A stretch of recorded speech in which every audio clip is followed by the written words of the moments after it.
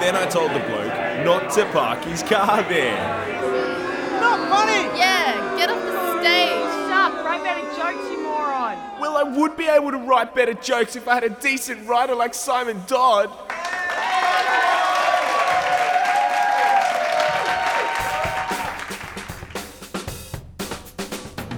You've tuned in to Underground Aussies, the show that brings amazing, creative and talented Australians to the surface.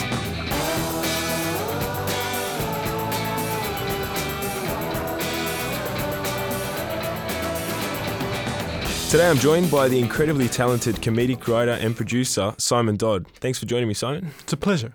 Simon, how did you find yourself in this line of work?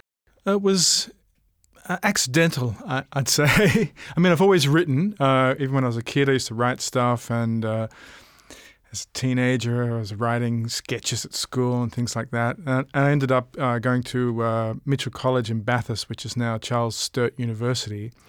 And I met Andrew Denton, who was another student, and he and I ended up living in a student house together, and we used to write sketches for student productions and that sort of thing. So later on, when Andrew got a profile in the media, when he started working on radio, in fact, he got in touch with me and said, write some things for me. Yeah. So that sort of started it off, and from there, I've just kept doing it. Yeah. So slowly, once the ball started rolling, it was a... Yeah. The time that I started writing, Andrew was working as the sidekick of Doug Mulray on Triple M. Doug Mulray was the big number one breakfast DJ at the time. And at that time, I was actually working at SBS in the camera department as a trainee cameraman and sound recordist. So I was doing that during the day and then writing sketches for Triple M at night. And then it got to a point where I was actually making more money from writing the sketches than I was from being the sound recordist. And I was a crappy cameraman. So I decided to go with my strength and quit the day job, and I've been writing ever since, yeah. Fantastic. Well, it's obvious that you've had a great career so far. I mean, recipient of 10 Australian Writers Guild Awards. I should clarify that. There's 10 Writers Guild Awards, but that is as part of the Good Newsweek and Glasshouse writing team. Yeah, of course. So there's 5 or 6 guys. Still, if I get a fifth of every Writers Guild Award, I've probably got, 1.5, 2 ones to myself. Yeah. No, well, sorry. No, definitely. Yeah. It's great to have been part of those teams. Yeah, definitely. Definitely. Yeah. I feel that great team of writers, personally. I used to love Good Newsweek, and it's obvious that Australia did too. It was the show they couldn't kill. Yeah. Left the ABC, went to 10, left 10, came back again. Who knows? It could come back any day now. Underground Aussies, the show that brings amazing, creative and talented Australians to the surface.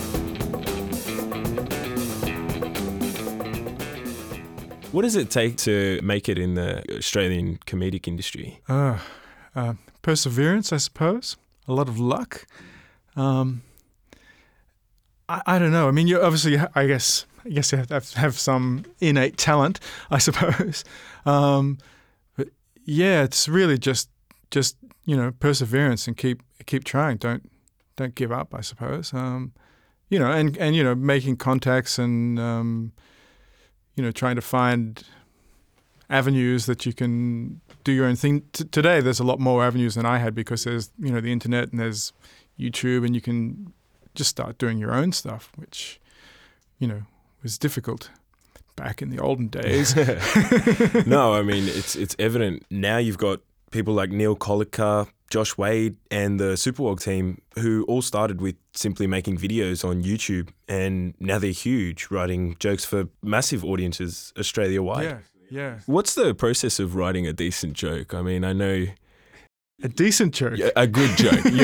You want a good joke. So. Well, it's really hard to tell what a decent joke is. I mean, sometimes, I think there's a little bit of magic in writing a good joke, because often I'll start writing something and I'll start writing the beginning, the sort of setup of the joke not really knowing what's going to come, and then suddenly it'll be, it's inspiration, I suppose. Suddenly, that's fantastic. Why didn't I think of that? Oh, hang on, I did think of it. And, have a little chuckle to yourself. When you laugh at your own joke, when you're writing it, then, it's usually going to be pretty good. Yeah. I would think. And where it comes from, I don't know. But, yeah. It eventually comes to... Yeah. Enjoying the show? Hit us up on the social medias or check out our website today at undergroundaussies.com. I just think it's amazing that you've got all these amazing accomplishments behind your back, yet you're still moving forward. I mean, you've also written a novel titled Death by Muttonbird. That's right. Can you tell the listeners a bit about this one? Yeah, it's a comedy murder mystery. It's set on Lord Howe Island, and it's about a hapless coronial investigator named Jack Slazenger, who's on holidays on Lord Howe Island when there is a mysterious death, and he's called in to investigate it. A tourist is found with a dead mutton bird protruding from his ear, and there's a series of even bizarrer murders after that, and Jack has to try and solve these. But it's mostly it's a comedy, and it's set on Lord Howe Island. I don't know what else to say about it. I went on holidays on Lord Howe Island. That's where I got the idea, and I picked up a murder mystery novel at the airport, and it was the worst book I'd ever read in my life. And I said to my wife, I can write a book as bad as this easily, and I just needed that idea for the first murder. And we were walking home from the restaurant on Lord Howe Island. It was quite dark. And mutton birds, they're endemic on the island. There's 100,000 of them or something. They come there to breed, apparently, a huge amount. And they spend the day at sea and then come in to land at night. And they're great, apparently, in the air. Refuge in people's ears. Yeah, well, They come down. It was dark, and they're flying down. We were just walking along this road and flying down and hearing, crash as they sort of crashed into the undergrowth. They're lousy at landing. I said, if this hit you in the side of the head, it could probably kill you. And then I thought, hang on, there's my first murder. That's not a murder, but anyway, they have to read the book to find out what really happened. Someone was wielding that mutton bird, let me tell you that. Oh, okay. A bit of not quite a spoiler, but... No, but... a bit of a taste there. Yeah, exactly. Are you a young, budding creative that wants to inspire others? Why not contact Underground Aussies today and get your voice heard? Also, here's another thing to add. You've also directed and produced your own play. It's, doing that at the moment. Yeah, yeah, that's Plaything coming up. Yeah, that's right. That's for the Sydney Comedy Festival, right? Yeah, yes. I didn't want to be producing and directing it, but I thought that when I saw that the festival were calling for shows, I thought this would be a great umbrella for my play, because I wrote it a few years ago and didn't know what to do with it because I work in television, not in the theatre, and it hasn't been produced. And so I contacted the festival organisers and expecting, I suppose, for them to say, well, we'll hook you up with a producer and a director and go from there. But they just said, here's an empty theatre. Do it yourself. Go for it. So I've suddenly found myself being a producer, first-time producer and director. But fortunately, I've managed to get a cast of really talented actors, because there's 5 actors in the play, and they know what they're doing, which is good. Which is good, and they're giving me a lot of help, and they're really good. And in fact, they're adding jokes that aren't in the play itself, just physical stuff, and it's going to be really funny. It's really good. Oh, great. Could you tell the listeners a little bit about maybe just a little taster? Little taste. Well, it's a 1 hour. That's always good in a play because it's short. Yeah. Nothing worse than sitting in a theatre, looking at your watch, going, when is this going to end? It's a comedy. It's an absurdist comedy, so it's just sort of weird stuff happening. And it's about two theatre goers who accidentally mistake the stage door for the toilet door. They think they're going to the bathroom before the play, and they end up on the play, and then they're trapped on the stage. They can't get out.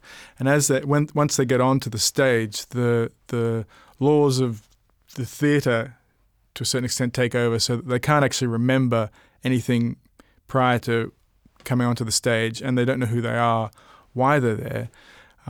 They can't get out the invisible fourth wall. They try, and so they realize that they're in a play and that they have to act somehow and entertain. And Act their way out of it. Act their way out of it, yeah. Then there's a mysterious. Then a third character comes on who dies in mysterious circumstances. No mutton birds were involved, and there's a couple of other characters come in, but it's mostly about this man and woman who they don't even know each other. They're trying to work out if they have a relationship, who they're meant to be, what their characters are meant to be. And it's very funny. Great. So I'm told.